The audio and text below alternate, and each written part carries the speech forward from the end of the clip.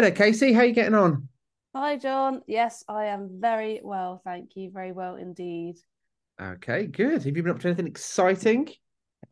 I've been a busy girl this last few weeks. Yeah, I think since closing out Sophos' year end, it's just been full steam ahead on plans for the next year. We've got loads of partners are looking to engage and doing some super cool stuff actually over the next couple of weeks and months. So yeah, been very busy, Fab. very And busy. in all of this time, have you found the opportunity to take a look at that dreaded exam that you've been dodging? Well, you might think not, having, given how busy I have been, but I actually have. I did it last week. I set some time aside. I was like, right, we've done enough episodes of this podcast now. I think, what are we, 17 or 18 in? Been talking about softwares every day. I must be able to pass this test, and I've done it. I am now an SC01 certified Sophos salesperson. Woohoo! Oh, woo, that's fantastic. Congratulations. Oh, wonderful. I do feel like I should take a tiny piece of the credit, but I know you've done loads of hard work. I think it's all you, to be honest. It's all you. Well, you're the one answering the question, so well done, super. Probably a good time to ask then. So now that you've been through that process, what could you tell our audience about, how that looked and which were the good bits and which were the bits that you found a bit more tricky? I think it's just with every test, isn't it? Like some you always get caught out by one or two questions, and then you also play, especially multiple choice. It's what they tell you in school. It's those mind games. Just go with your first answer, and then you see that second answer, and you think, "Oh, could it be? I don't know."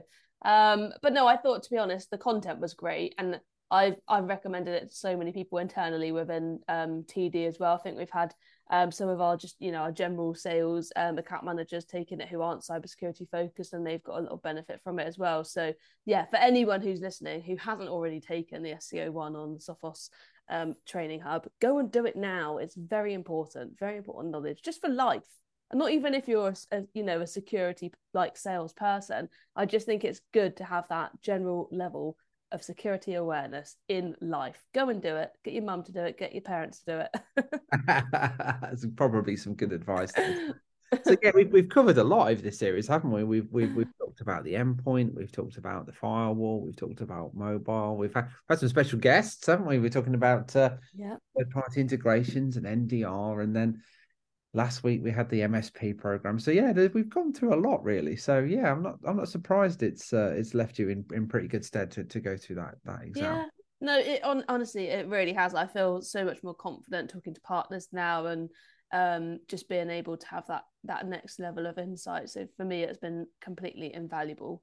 Um, yeah, what haven't we covered? I have one question, John. I think there's one topic which Okay. I still have a bit of a question mark. And whilst I've still got you for our last episode of the series, I'm going to take full advantage. Your thing. So, something that I've been hearing and seeing a lot about, I Hmm. don't fully understand, is cyber insurance. So, can you just give me the lowdown on like what is it? How did it come about? What's the state of play now? Because I feel like there's some changes happening now when it comes to cyber insurance.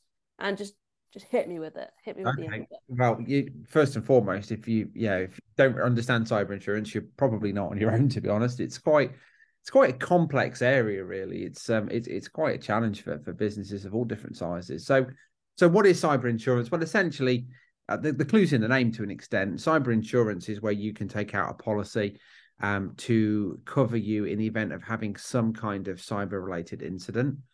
So it seems pretty straightforward on the surface, but because this is quite a new field, there's lots of different providers, and their policies are all ever so slightly different.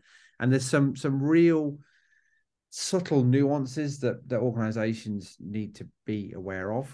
So cyber insurance is really popular. There's a quite a high percentage of organizations that have cyber insurance. So Really?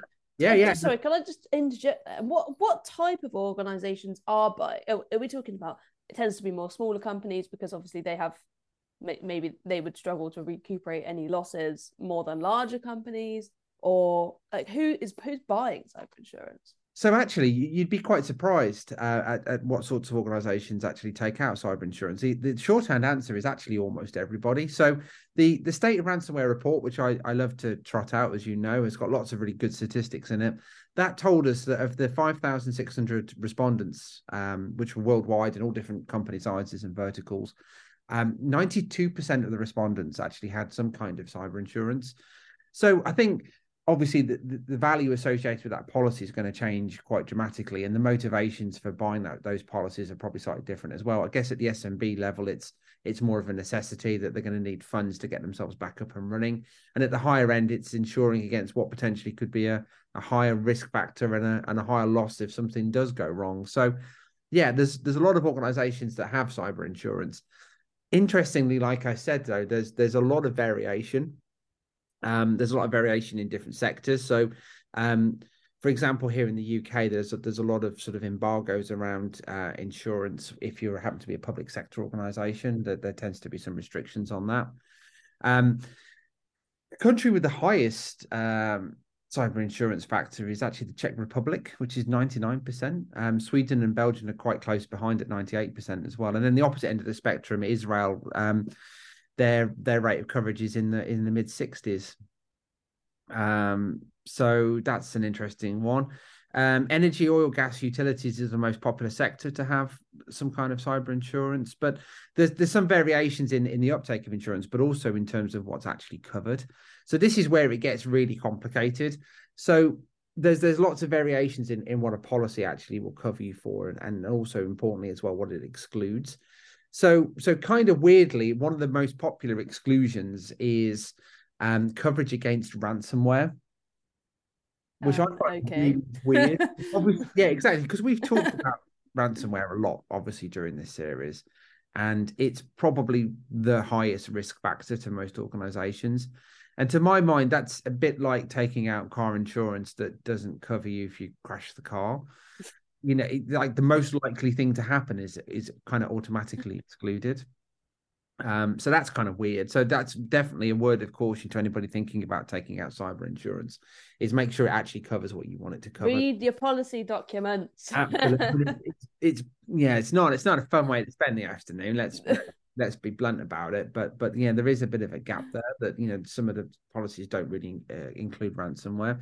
The other thing which has hit the headlines fairly recently, which is maybe has prompted this question, I don't know, is that a lot of cyber insurance companies are now excluding nation state attacks.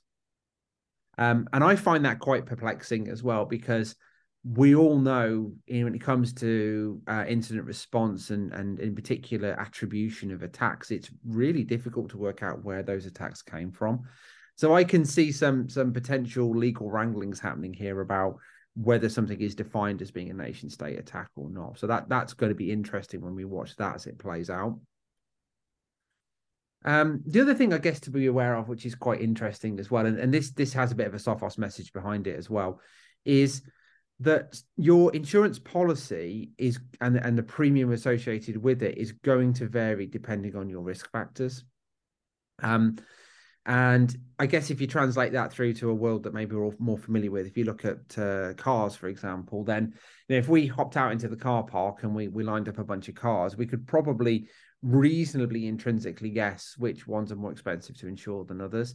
And then the same is also true with drivers. You know, you look at people's profiles and you look at, you know, risk factors like their age, the way that they use the vehicle, the type of vehicle they've got, if they've got any previous convictions, all that sort of thing, then that obviously is going to influence the premium. And because car insurance has been around for so long, then the insurers have a pretty good handle on you know, what the risk factors are and set the premiums accordingly. It doesn't really work that way in cyber, because cyber insurance is kind of relatively new to the game. So we are seeing the industry going through a real period of flux at the moment. We've seen premiums go up quite dramatically because they've realized that the threat is real and the threat is great, and that the likelihood of an insurer having to pay out for some kind of incident is pretty high. So we've seen the premiums go up quite dramatically. One of the best ways to guard against that increase of premiums is to reduce your risk profile. And one of the best ways you can do that is by having good cybersecurity practices. So So having things like our managed detection and response service, the fact that you've got a cybersecurity team 24 hours a day, 7 days a week monitoring your estate, that ought to reduce your premiums. In some cases as well, actually, payment is dictated by having proper coverage for things like human-led threat hunting. Obviously, cyber insurers can't specify you must go out and buy this exact product from this exact vendor, but they can write into the policies to say, you must have this level of service, or you must have eyes on 24 hours a day, 7 days a week, all that kind of stuff. So there's a good way to reduce your premium by having those practices in place. There is also another interesting set of exclusions as well that exist. And the terminology around this actually varies quite dramatically. But essentially, things like negligence and the way that you're doing cyber could influence the likelihood of actually being paid out in the event of an incident. In the same way that if you drove a car recklessly, or you drove in some way other than in accordance to your policy, that might invalidate your car insurance.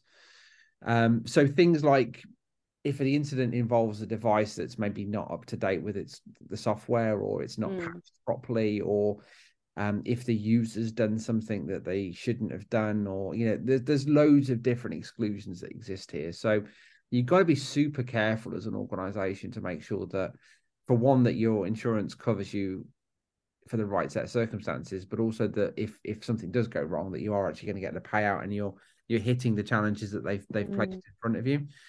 So again, shout out to MDR, because if you're not running around doing human-led threat hunting all the time, then maybe you can spend some time doing the patching, doing the updates, and securing the estate that way to make sure that you're likely to get a payout. That's a great point. I think read something the other week about it. On average, like, I guess if you're not using MDR or a service like that, it would take like 210 days to discover you've actually been impacted by a cyber attack. I wonder if that in these insurance policies there's like if discovered within the first 30 days we will pay out, but actually the majority of attacks, when you're not using a sophisticated product like MDR, you might not even be aware. Yeah, that stat sounds quite high. We think the dwell time on average in an organization is something around the region of 11 days. So there's quite a bit of disparity They there. must not have been using Sophos. Maybe not. Yeah. Yeah. But yes, I would imagine that is potentially there. But I mean, you could argue that's negligent if you've allowed an organization or cyber criminal to roam around your estate at will for that length of time. You could probably argue that was negligence. So yeah, lots and lots of things to be mindful of, and it is a real challenge. It is a real challenge to get good cyber insurance. So again, we talked to the same people in the State Ransomware Report, and we asked them, how have things changed? And 47% of the respondents said that policies are more complicated than they've ever been before. There are fewer organizations actually offering cyber insurance, so the appetite for insuring this risk is diminishing, and 54% of them said that they needed more cybersecurity stuff in order to qualify for a policy. So I guess that's driving the market demand for cyber insurance, cybersecurity rather, services and cybersecurity product as well. So it's an exciting opportunity in one respect for our resellers, but it's something they can certainly add a lot of value when they're talking to their customers and prospects. And probably one of the best ways to equip yourself, if you're in that position with a little bit of knowledge, is there is a really good white paper actually on cyber insurance, which has been written by our experts. We have some partnerships within the cyber insurance providers, so we've leaned on them to help us create a white paper that will guide people through some of the things to be mindful of and some of the things to be aware of. I've painted a slightly bleak picture here, by the way, but it is worth mentioning that as it stands in the last set of figures, something around the region of 98% of organizations received a payout of some type from a ransomware claim. So, it's definitely something that's worth having and worth investigating, but there are increasingly large pitfalls to be aware of. Did I read something about like a future state being of uninsurable? Yeah, I have. I think I know which article you're referring to, and I forget which underwriter it was that had mentioned that. But I think the prediction is that it will get to a point where it is potentially uninsurable. But that's a bit of a future prediction, really. But as the appetite for risk drops down, then it's either going to get to the point where it's just not commercially viable, or that the premiums will be so high that people just won't adopt it anyway. Maybe, because we all know that cybercrime and ransomware in particular is a problem that just continues to get worse and worse and worse. And and one of the things that you can observe over the years, if you go through the library of state ransomware reports over the years, you'll see that the average cost of an incident just continues to climb and climb and climb. As the cost of downtime and the impact of cybercrime just gets more widespread, then those costs are only ever going to go up, and that is naturally going to have an impact on the cost of insuring against those kind of risk factors. Interesting. It's Yeah, a really, really interesting topic. it is, and Really it's very interesting. fast moving as well. Because it's such a relatively new set of insurance offerings that as insurers and underwriters get to learn more about the risk, then this is why things are changing so quickly. It's because they're learning as they're going almost. As I say, if you look at car insurance, we've got 100 years worth of experience of insuring motor vehicles. So there's loads of sort of prior knowledge that you can use. But the world of cyber moves really quickly, and organisations are maybe sometimes learning the hard way when it comes to creating insurance that maybe it's more challenging than they first appreciated. Yeah. I guess that's like a good analogy, isn't it? Of car insurance, it's like, yeah, we have 100 years worth of data and information, and also we're not driving around like it's banger racing on the roads, which you might describe kind of like that marketplace of Yeah, no, being like, yeah. absolutely. Yeah, and I guess that in some respects as well, when it comes to cars, it's like there's only a certain set of things that can really go wrong, and sure, there's quite a few of them, but with cyber, there's just so many things that could go wrong. Yeah. And I they're guess evolving and adapting every day, week, and hour. Yeah.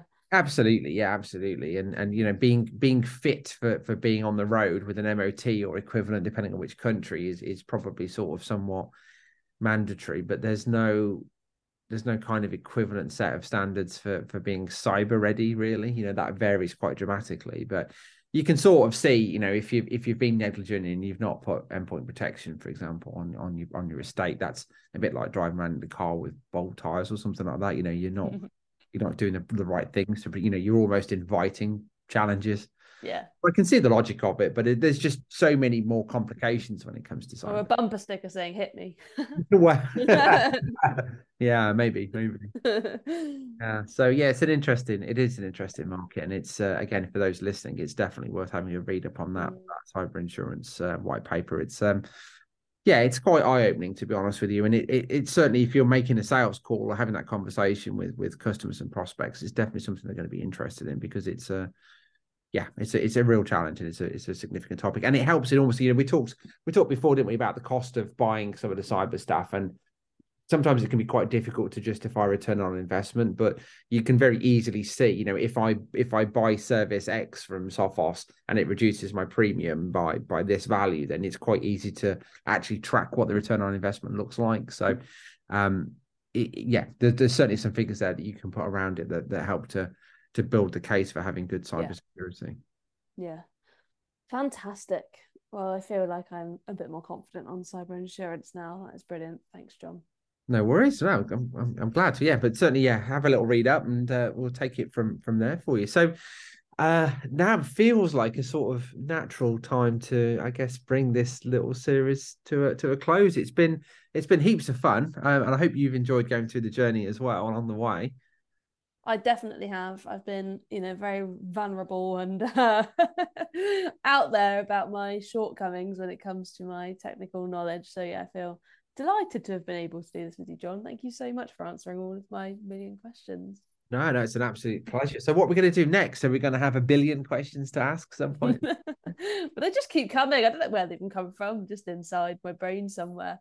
Yeah. Yes, I think we'll definitely be back. We've really enjoyed this, haven't we? Yeah. Take a little break, do some actual day job stuff for a few weeks. Yeah. And then we'll definitely come back. And I think actually it'd be great to get maybe some of our listeners or some partners on the next series and just slightly have a different conversation next time. Sounds great. I look forward to doing that in due course then. So keep an eye on your favorite podcast app, folks, and then we'll be back at some point in the future. In the interim, thanks everyone for listening, and naturally, well done to you, Casey. Congratulations once again on your exam pass. Thank you.